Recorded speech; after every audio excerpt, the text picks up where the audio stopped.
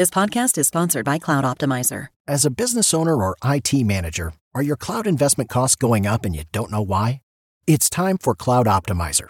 As you migrate your business to the cloud, what you're spending and why you're spending it can get a little hazy.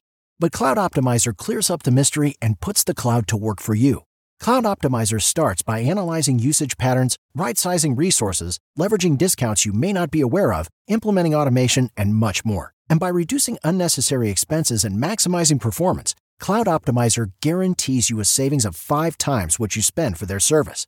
As you utilize cloud-based services more and more, you don't have to lose sight or control of your spend. You can stay agile, streamline your costs, and optimize your performance, plus save significant money with Cloud Optimizer.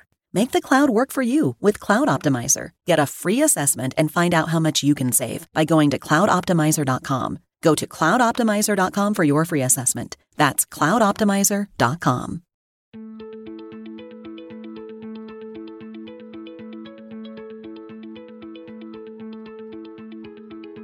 I'm Neil Zacharias, and you're listening to Eat for the Planet.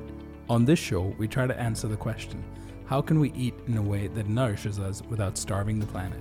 The show features conversations with food industry leaders, health and sustainability experts, as well as entrepreneurs and creative minds who are redefining the future of food. The Bronx is the poorest congressional district in America, and in addition to struggling with high crime rates and poverty, this community has some of New York State's highest per capita rates of childhood obesity, diabetes, heart disease, food insecurity, and food stamp recipients. Stephen Ritz, the founder of Green Bronx Machine, understands how living in an area without access to healthy food can impact a community. As a Bronx native and educator in the public school system, Stephen has seen his students and their families suffer from the excess of cheap, unhealthy food, a problem which he began to solve almost accidentally. After seeing how his students responded to a flower planting project, Stephen set his sights on growing food, unleashing a world filled with economic opportunity and good health for kids who had never been given this chance before. This quickly blossomed into the powerhouse that is the Green Bronx Machine, a nonprofit organization geared towards empowering K-12 students to grow their own food. The organization's National Health, Wellness, and Learning Center is a state-of-the-art facility with a year-round commercial indoor vertical farm and a food processing kitchen with solar and alternative energy generators. Together, Stephen and his students have grown over 40,000 pounds of vegetables, but he enthusiastically insists that his favorite crops include healthy students, high-performing schools, graduates, registered voters, living wage jobs, and members of the middle class. Keep listening to hear Stephen's detailed stories about how healthy plant-based foods have completely changed his students' lives, and his hopes of how the Green Bronx Machine movement can inspire similar transformations across the world.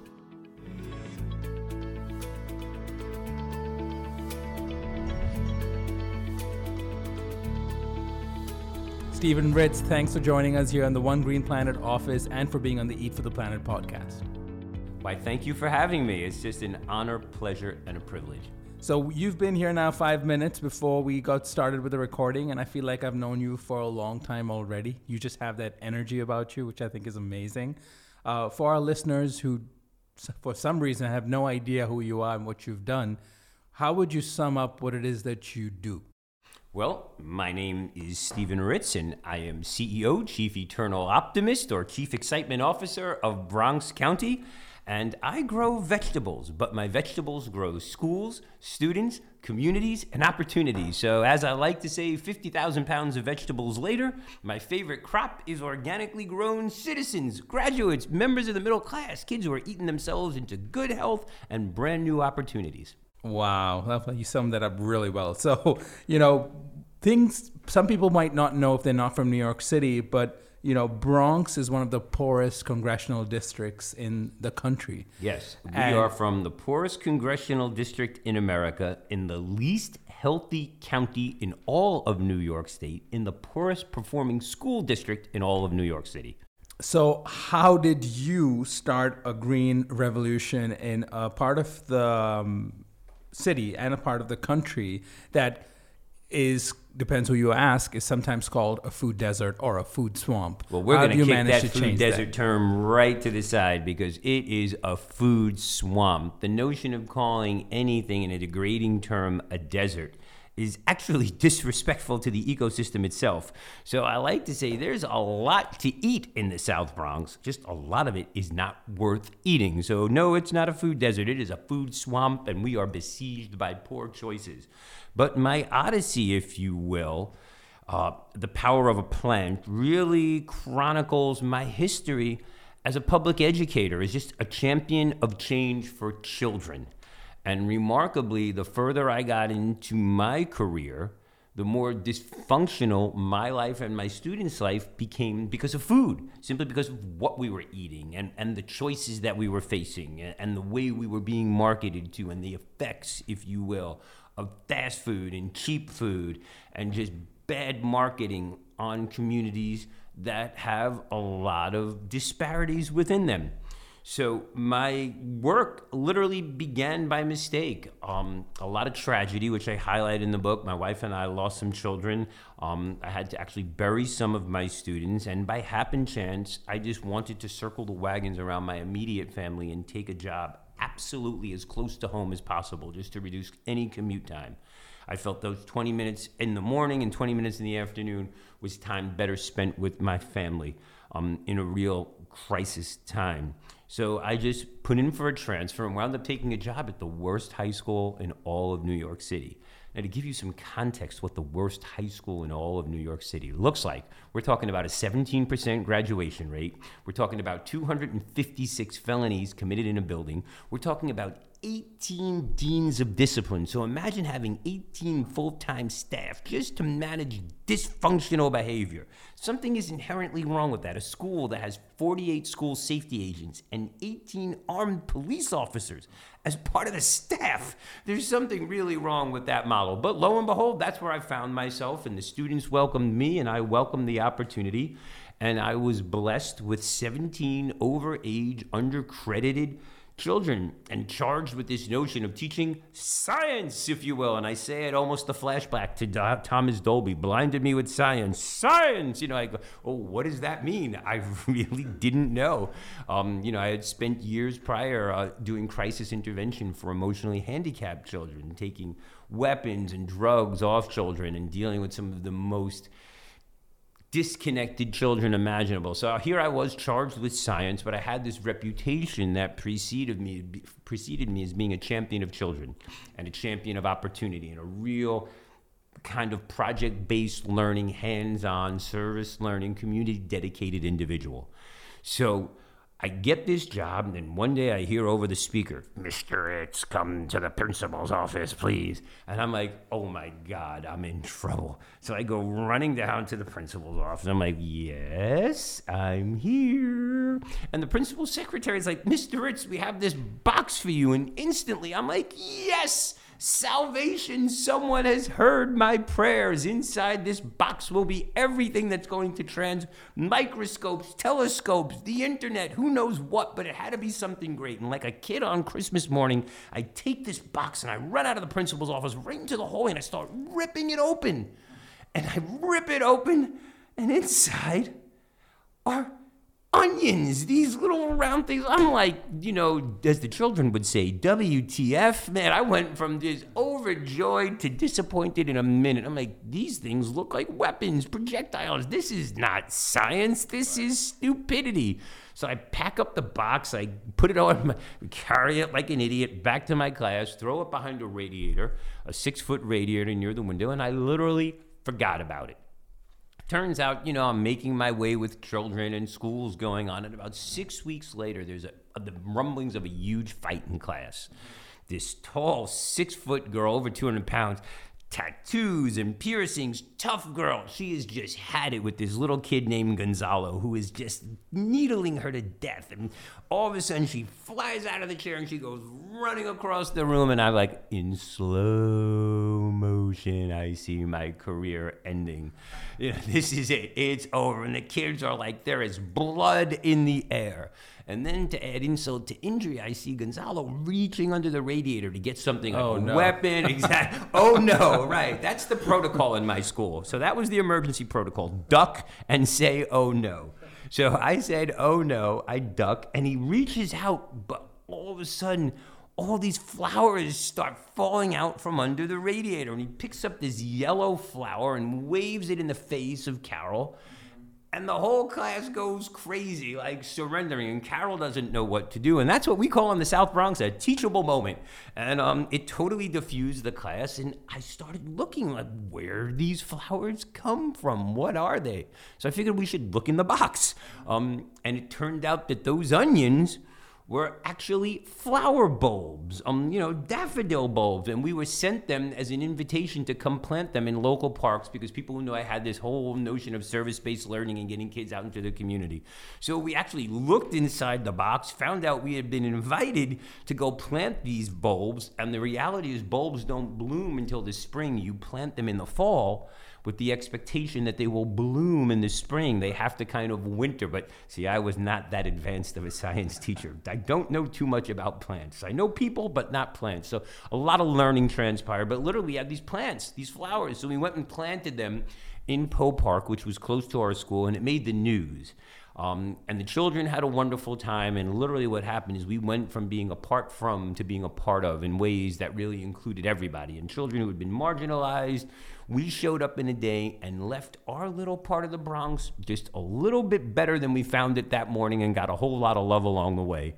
The long made short of it is those students and I think that year we planted 15 or 20,000 bulbs across New York City, won the Golden Daffodil Award, and all of those 17 children and I were invited to City Hall by the City Council to be celebrated as like the model students. And of course, people should only know that half of them had come to me from other places with all kinds of baggage, including handcuffs for other kinds of plants. So it was rather remarkable to bring a special ed class and a class of children on probation to City Council when everyone thinking it was the college-bound program. Oh, wow. So that was the start. I love the story you have in your book about your students, and you have a lot of good stories in this book. But your students being invited for, I think it was a dinner in Union Square, where they were required to wear ties. And I think you put it really well in your book, where you say that was the first time people looked at them without a label. Right. Which I think is sort of sets the stage for what was to come. And another thing that stood out for me was what started off as planting daffodils and flowers, and that kind of grew into some other kinds of farming, was when your kids discovered the power of food. And you talk about, maybe you can talk a little bit about what are hood veggies and your first trip to Whole Foods with the kids. Our first trip to Whole Foods was amazing. So there are a lot of different pieces to this whole food concept because we started with plants. We started with ornamental plants, landscaping and gardening and things that led to living wage jobs, which was awesome because you did not need to be a rocket scientist to have a living wage job. And it was right at the time where Mayor Bloomberg was talking about the Million Trees Initiative, Oil New Yorkers for Parks, everyone should be 5 minutes for parks. So we were really looking at also stormwater mitigation issues, the tax incentives and abatements for green roofs. So it was the perfect time. And, to your point, when my children weren't looked at with labels, realize this, to me, the greatest resource in the world is the untapped human potential in marginalized communities. And make no doubt about it, the South Bronx is a marginalized community, as is East Harlem, as are parts of Brooklyn, Bronx, Washington Heights. And these children, given an opportunity, can flourish in ways that we've never imagined. And for them, it's just getting them to think a little bit bigger than themselves and also having people welcoming them into their community and to opportunity that they never imagined. So I always say children need to see it in order to be it. But when they see it, they get excited by it. And I usually hear the three magic words: what are you doing? Can I help? Can I do more? And then the big issue, this isn't fair. So bringing it back to this whole notion of food, for better or for worse, many of my students know someone in their family who is hungry or know someone in their community who is hungry. We have soup lines for days. And in the early 80s when I started teaching, soup lines and soup kitchens were basically for addicts and the addicted and single men. But now, more than ever, and particularly at that time, we were seeing families on soup kitchen lines, whole families that were hungry, parents who have 2-3 jobs and still don't have enough to eat for a variety of reasons. So food is something, and hunger is something that resonates with all of us. And even if nothing else, the ability to go online and see that people are starving to death in certain parts of the world is tragic. But the flip side is, obesity has also become the new face of hunger. I have classes where 100% of my students have someone in their family with diabetes. That's unheard of. When I started teaching in the early 80s, listen, we had fat kids and we had skinny kids. But we never saw the obesity crisis, the health crisis, the diabetes crisis, the juvenile. We have the onset of puberty now in 2nd and 3rd grade for many children. That is childhood lost. So food is something that resonates with everybody. But again, we really don't know what food is. We've got 99 flavors of soda in the South Bronx, but it's easier to get liquor than it is to get lettuce. You can find a handgun with greater facility than you can find an organic tomato in most neighborhoods, or a single tomato. So this notion of food and food justice became critical.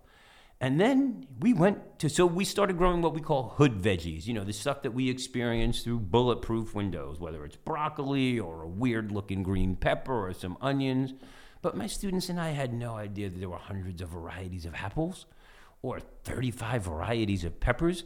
So when we went to Whole Foods, and Whole Foods, I love them, and I'm so grateful for their support. And by the way, the book is available in every single Whole Foods now, and I thank Nona Evans and the Whole Kids Foundation for their undying and relentless support, for not only for me, but for children and communities around the nation and around the world.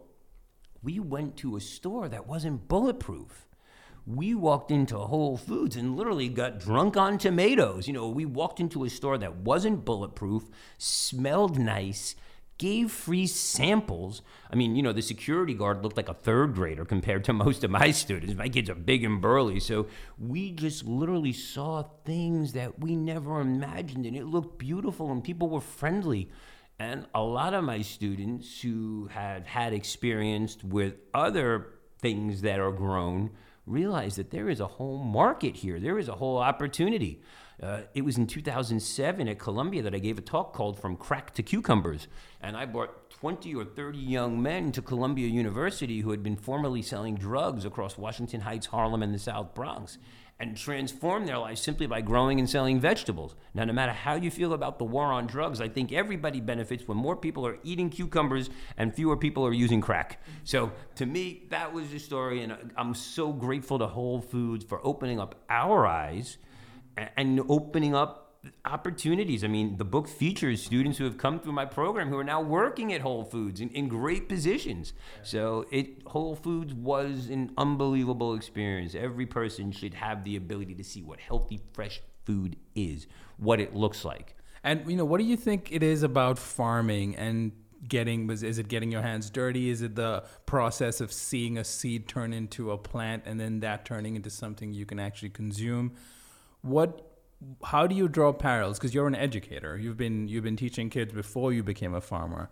I'm still a lousy farmer. I grow good people, and I'm working on vegetables. So how do you draw the connection between, what is it about farming or about growing things that helps to transform people, especially, the kind of young people you're talking about that didn't have the right opportunities, that didn't have access to healthy food, didn't even know what healthy food was, and you kind of had no way out of their given situation until this experience came about. What is the experience itself that helps to change people from your perspective? So growing food is creating life. It teaches children that they are part of a living, breathing ecosystem, which is absolutely remarkable. But on a couple of different touch points, with little children, when you put a seed in a child's hand, you're making them a promise. You're making them a promise that that thing is going to grow, and that remarkably, they can be involved in that process. So they're betting on their future. So I love putting seeds in children's hands and sending them home for a week and having them come back and see something sprout and then grow. And even as an adult, 60 days later, I marvel that I can grow corn. And I have this little thing in my hand, and it's a 6-foot tall plant that dwarfs me, or I have a 10-pound watermelon. I marvel at that. So inherently, when you farm, you're betting on the future. You're betting on the harvest and you want to show up there. Now, on a day-to-day basis, there is something really incredibly therapeutic about getting down and getting dirty, working with soil. And the amazing thing about farming is minute by minute in New York City, in urban farming, you're going to encounter a situation in a place that is usually an unproductive and neglected place and turn it into a beautiful, magnificent, aspirational space. So people get excited. So literally, children who have never succeeded in school for a variety of reasons, minute by minute, day by day, week by week, and month by month can succeed. And at the end, you have something worth a whole lot of money. So if I were to tell you, quite frankly, and I walk into a room of gangbangers and kids who all think they were the next Nicky Barnes, only to wind up, with a public assistance attorney and needing me to sign for their Metro card so they can go to probation, so maybe that dream didn't come true, that if you put a penny in the ground and 60 days later you had a $5 bill, wouldn't you want to plant as many pennies as possible? And kids get that. They respond to that. When they see affluent people, whether they're white people, Chinese people, people from around the world going to Whole Foods and spending cash on food and going to restaurants that aren't bulletproof and through a window and ordering by a number, they get excited. And that's the beauty of growing food. Now, the flip side, too, is doing some of the work that I do indoors, growing food with 90% less water and 90% less space indoors. Guess what? Your precious Air Jordans and sexy sneakers and fancy uniform will never get dirty on my farm. So I offer children a lot of different touches in ways that help them succeed and grow. So I always say I'm married to my wife and everything else is innovation. So for me, it's about giving children the opportunity to see and imagine things they've never seen before.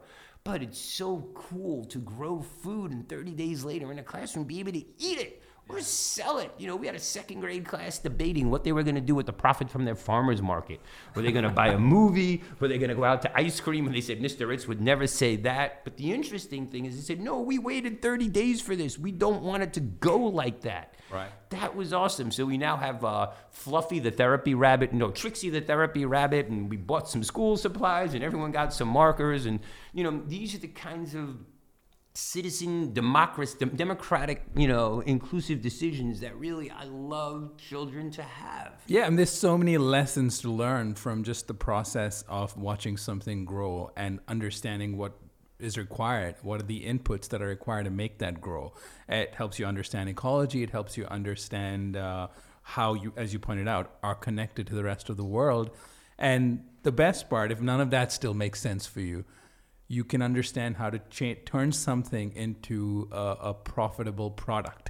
And at the end of the day, when you're talking about marginalized communities, if you can show people a way out by telling them you can do something which is fun, which is a good experience for you, and at the end product is something you could sell and make money from, you already are you're solving multiple problems at once, which I think is the beauty of it. Well, overall. I'll never forget when I took a bunch of gangbangers to Gotham Greens, and God bless Viraj Puri for letting us through the door. And we got up on this rooftop with, a bunch of children who came from a very different place. And they knew they were plants, but they didn't know people ate that. And then it equated that if they ate it and they were buying it in Whole Foods downstairs, people were paying money for that. And then they saw adults who looked like them working, and the greatest thing is they were being treated with dignity and respect. Some of them even had headphones on. They weren't standing behind hot fry machines and pressing buttons or bulletproof windows. There was a sense of autonomy and dignity. And those children went from what I say excited to committed. They got it 1, 2, 3. And that was the beauty of it. That's the beauty of seeing this, is that, plants are therapeutic. But for my little guys, when they understand that the water from the heavens is the water that floats in their toilet bowl, and that's the same water that nourishes their plants, OMG, they become water misers. So remarkably, I have the next generation of environmental stewards being born in the least likely place for them to ever be born, the South Bronx, because they're making these bigger connections to a larger world that they would never have. And you don't have to preach to them. They just learn those lessons themselves. Man, I'm afraid of those kids. Hell knows no fury like an infuriated class of 4th and 5th graders screaming, "It's not fair!" I love "It's not fair." "It's not fair" is the greatest call to action in the world. Wow. So, you teach by, example, and there's probably a lot of people listening in parts of the country that still haven't, don't feel like there's a way out for them. What advice would you give people who are looking to either emulate the kind of work that you've done and bring it to parts of the country that, again, similarly don't have access to fresh, healthy food or are marginalized communities? What advice would you give them to get started? Where do they start even? Because it's been a long journey to this point for you. And I'm just getting started, let me tell you. So watch out. I can't wait to do this interview in 5 years from now. We've gone from hope to the Pope, literally. Literally. And it's about really, so I call this secret sauce passion, purpose, and hope. Because passion, purpose, and hope is going to get you so far.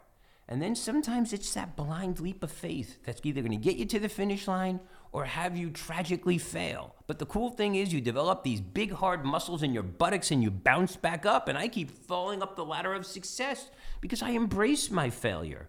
I really do. I am not afraid to fail. But my advice for teachers is, do what you feel compelled to do within the context of your day job. And what I mean by that is, listen, I want to end hunger and poverty and the AIDS crisis tomorrow. I really do. But no one's going to give me license to do that in public school unless I do my job, which is educating kids and generating attendance and generating test scores. Now, the beauty of that is they don't have to be mutually exclusive. So find some common ground, keep it small, keep it simple, keep it exclusive. Exclusivity breeds market share.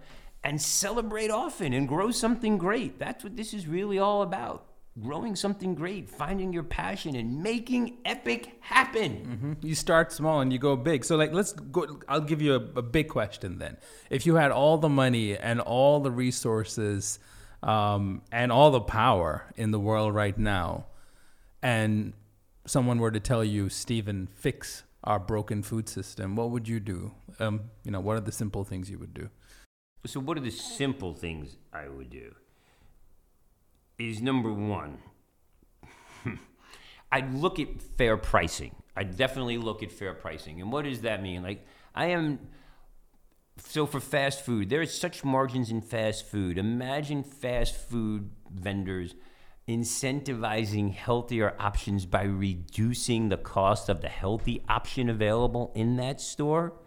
And by pricing it a little higher for things that have a negative effect on our body. I'm not anti-hamburger. I just don't want the world to be hamburger to death. The world can't afford it. So I think there are ways to drive behavior that are critical. Imagine if we started treating our soil and our farmers with the same dignity and respect that we treat our laptops and precious computers. Imagine refreshing the soil with the way we refreshed our computer screens. Little things. Understanding the inputs that go to food. That, to me, is what it's all about, is really having children understand that neither obesity or hunger is fair, and how we have the ability through, the choices we make to drive business. I am not anti-business. I am pro-business, but I am anti an extraction economy. And what do I mean by that? I am tired of businesses that prey on marginalized communities and, single-serve packages, bulletproof windows, one item at a time, and, take the health, wealth, and opportunity from communities and leave death, disease, and disease in its wake. So educating children and giving them options. When you teach children what food is and what it takes to grow it, they start wasting less and eating more, and that, to me, is important. So when you talk about unlimited resources, realize the work that I've done. I have self-funded. I haven't had a huge grant. I haven't had tons of money. We don't do big galas. I show up daily. I get my hands dirty. I meet people where they're at, in the front building of school, the front of their apartment building, or on the corner in a lot, and we grow something great. And that's what this is about. I like to say we got 99 problems in the South Bronx, but growing fresh food is no longer one. Why? Because kids are involved and parents are involved. So we can start addressing the other issues. And in a community that has traditionally never been involved at the table or invited to the table, my book is proof that, hell, build your own and invite yourself and have a good damn time along the way. And that's what this is all about. Yeah, I mean, I like it that you can see things from the top-down approach, but also bottom-up. And what I mean by that is, so for someone listening and thinking, okay, great, I'm not Stephen, perhaps I don't want to be able to do that, but I want to make a change in my own life. What's the simplest advice you give people who are confused about their food choices? Well, look at me. I was over 300 pounds. For those people who don't know, I was over 300 pounds. I was diabetic, had a heart problem, on 120 milligrams of this, 120 milligrams of that, cirrhotic liver. I was literally eating myself to death. And what was the big cue? And probably in the course of my lifetime, I gained and lost over 500 pounds over a period of about 5 years. But what was the one impetus that really led me to this sustainable 120-pound weight loss? Was just simple change.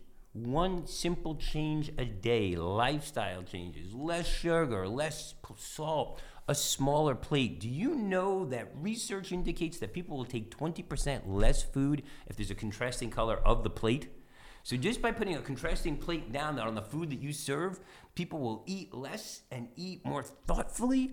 That's critical. That's, as I call it, awesome sauce. And yes, less soda. I gotta be honest, a lot less soda.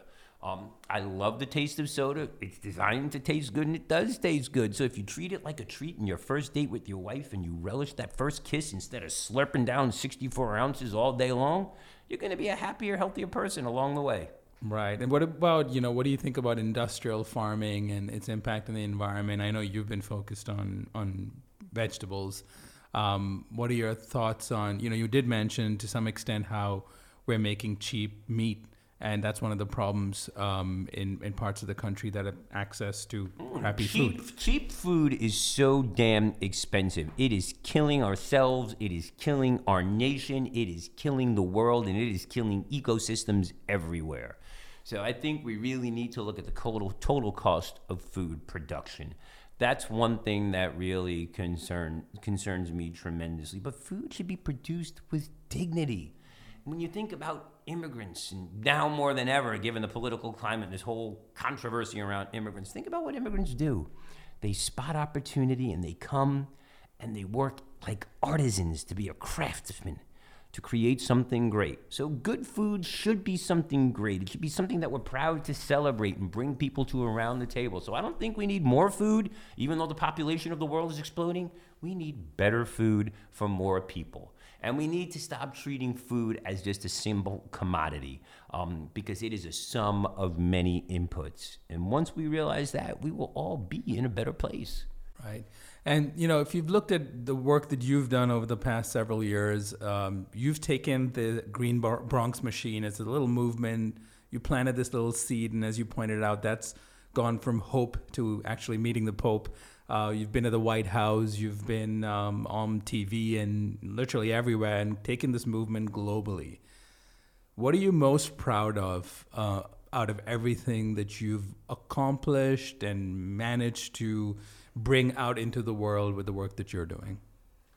Well, nothing thrills me more than to show up and be on the front step of school daily and shaking hands with children, saying, "Hello, handsome. Hello, beautiful. Welcome to school," and making sure that I can turn that frown upside down. But seeing children who are happy, healthy, and understanding that they are part of a larger living ecosystem and moving up the food chain, so to speak. For so long, children in marginalized communities define themselves by the sneakers they wear, the clothes they buy, what's on the internet, and learning that they can be producers instead of bottom-end consumers is awesome sauce. But we've had some great benchmarks, whether it's moving children from 40% attendance to 93% attendance, 100% graduation rates, 2,200 jobs. But what am I most proud of? I'm most proud of the fact that I have children who show up daily and can't wait to be with me in school for the privilege of growing vegetables and sharing food with their families and grandparents. You know, to me, that's just awesome sauce. We spent this past summer, my students and I grew 5,000 pounds of vegetables for senior citizens who are recovering from oncology, who are food insecure. Imagine getting through cancer, getting through oncology, getting through radiology, surviving chemotherapy and coming home and having no food. So for my young children, my 3rd, 4th, and 5th graders who spent summer camp with me, who spent the time to grow vegetables to give to senior citizens, that brings tears to my eyes. That's how we're going to heal the world and heal each other. And I'm also so proud of my parents and the community that I serve, because it's real easy to say those people or that community. But as hard as I work, the obstacles that so many parents facing 2 jobs, 3 jobs, rising housing costs, lack of real meaningful employment opportunities, struggle to bring their children to school on a day-to-day basis, those are the real heroes of the movement. The kids who show up every day and can't wait to wear a cheese hat, can't wait to do their homework, and can't wait to walk me to my car and bring me to my farm and make sure, I'm drinking water and hydrating, Mr. Ritz. You have to hydrate. It's so cool to hear little children tell me to hydrate properly. So those are the things that I'm most proud of. Wow, that's great. And you're a kid. You were a kid from the Bronx yourself. Absolutely. If you had to go back and give your young self, your teenage self, any advice, knowing what you now know about what you could have done with your life and what you have managed to do with your life, what advice would that be, given everything you know now? If you could go back and give yourself some piece of advice. Well, the best thing about going back, I would advise myself to be fearless, which I think in some ways I still am, but plan for the future, because before you know it, wherever you go, there you are, and it sneaks up on you real quick, and guess what? You're probably going to lose some hair along the way. But I grew up in a time and in a community where, we loved people and used things. And sadly, we live in a time where we love things and use people. So my advice for everyone is to live more simply so that others can simply live. And let's get back to a happier, more inclusive, friendly place and bring everybody to the table. Wow. I like that answer. And in terms of, you said you're just getting started. So there's a lot more you still have to do. And, the book's just been out a couple of months. The Green Bronx machine is getting bigger and better by the day, and you're reaching more and more people. If the work that you're doing continues to go the way it is going right now, and if you're able to take another step and then take another one and build this into this global movement and inspire. It is a global movement. Make no doubt about it. It is a global movement. I mean, literally, I was in Italy 2 days ago. 4 days before that, I was in Denmark. Wow. We are expanding across Canada with the Good Food Machine. I mean, to think about this, I built a classroom in the South Bronx by default and design. I kind of snuck it in, this National Health, Wellness, and Learning Center. We're building the next one in Dubai. We've had visitors from 60 countries, 6 continents. Anyone from Antarctica, if you want to come, I want to be in the Guinness World Book of Records, please contact me. But to think that we've had people from 60 countries and 6 continents visit our classroom in the South Bronx, that shows that you can go from impossible to I'm possible with passion, purpose, and hope. So Green Bronx Machine is growing. We are looking at ways of scaling. We have fabulous curriculum. We are now creating a Green Bronx Machine Institute with the New York City Department of Education. So each and every day we are adding these hard assets that are not only going to make our organization stronger, but make our impact grow and give tools to people, because that's what people need, tools. We need to love each other and use tools. So the tools and my learning, I don't want anyone to go through some of the pain that I've went through. So by sharing my story in the book, if I can save people some pain and give you a fast track to success, God bless you. And in the process of purchasing the book, all the proceeds go to support the program, and yet another opportunity for me to seed something and some opportunity. God bless. That's the way we do this. It's not about giving back. It's about paying forward. Right. And that's what Green Bronx Machine is really all about. That's great. And so what kind of world do you foresee in 2050 if this all continues the way it is continuing? What's your vision for the year 2050, around 30 years from now? We desperately need to fix our broken food system if we are able to feed a lot of people good food. without parts of the world's population having access only to terrible food or no food at all. What's that vision for you, so you can then, hopefully feel proud of everything that you've managed to do in your lifetime, not just through the work you're doing, but through the inspiration you've given others who've now probably started similar movements in parts of the country and across the world? What's the world going to look like in 2050? Well, the world will definitely be hyper-connected. Make no doubt about it. Every day the internet is connecting people left and right, but it should also be hyper-local. So I love the notion that with technology, we can grow food literally 0 miles to plate. And, in my classroom, I'm growing with 90% less water and 90% less space, 365 days a year, regardless of seasonality. That's the beauty of hyper-local. That's the beauty of technology for a better global good. So what I'd like to see is people a bigger emphasis on local food systems, a bigger emphasis on what healthy food is, moving towards less meat, more plants, more fiber, less sugar, less processed food, less medication. Realize we're looking at the first generation of children who are not going to outlive their parents, even with iPhones, simply because of what we're eating. So understanding transparency and labeling, there is a world of information out there, and I think sometimes we are over-informed and there's too much information to be had and coming at us from such different ways, not to mention fake news, alternative news, and all that other controversy. But simple transparency is critical. But again, if every child, I don't have the ability to build new schools. I'm not Bill Gates, and if I was, I'd probably spend all my money building new schools in far-off lands. But I do have the ability to put a plant in every classroom, to put a seed in every child's hand. And with that comes the promise of growing something great. And that's the most important thing, connecting children to something bigger than themselves, greater than themselves, and something that ultimately nourishes themselves and heals the world in the process. Well, couldn't have said it better. That was amazing. Well, thank you so much for taking the time to be with us today. I highly encourage readers to check out Power of a Plant, the book that's out now, and also check out Green Bronx Machine, which is Stephen's nonprofit. Yes, please. Thank you. Get to our website. Visit the children on Facebook. The children run the Facebook page. It's absolutely hilarious. So please, if you're listening, your homework is like Green Bronx Machine on Facebook. You can like Steve Ritz on Facebook, too. You could follow us on Twitter. We welcome donations. We welcome your support. Reach out. I don't have my hand out, but I do have my hand up and say, work with me, walk with me, and let's grow something greater together. And anybody who wants to volunteer, come on down. We got 99 problems in the South Bronx, but growing fresh food is no longer one, and we're delighted to teach you how to do the same.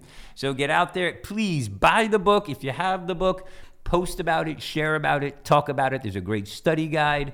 I know it's coming out on audio, which is kind of excited. I hope they get someone who sounds like me a little. So I think I want my enthusiasm to come jump out of their audio tape. Or do they still have tapes, or the CD or whatever it is, the MP3, whatever it is? But you use the iPhone or whatever smartphone you have. Exactly. But so please be supportive, and most importantly, be kind to yourselves. And if you leave here today and you go home and you thank a parent, thank a teacher, thank a mentor, a grandma, an auntie, or an uncle who took the time to do something kind for you in your life, I will just be tickled pink and send you big kisses from the Bronx.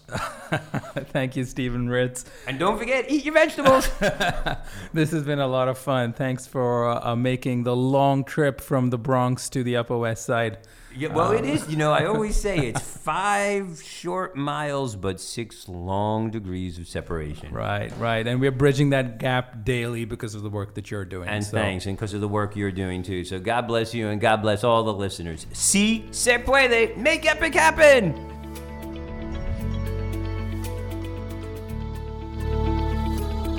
You've been listening to Eat for the Planet with Nil Zacharias. If you enjoyed this conversation and would like to show your support, please subscribe to the show and leave a review on Apple Podcasts. To learn more about how Eat for the Planet can help your brand or organization develop the right strategy, implement scalable operations, and grow responsibly, visit EFTP.co. That's EFTP.co. Let's rise up to the challenge of transforming our food system. Thank you for listening.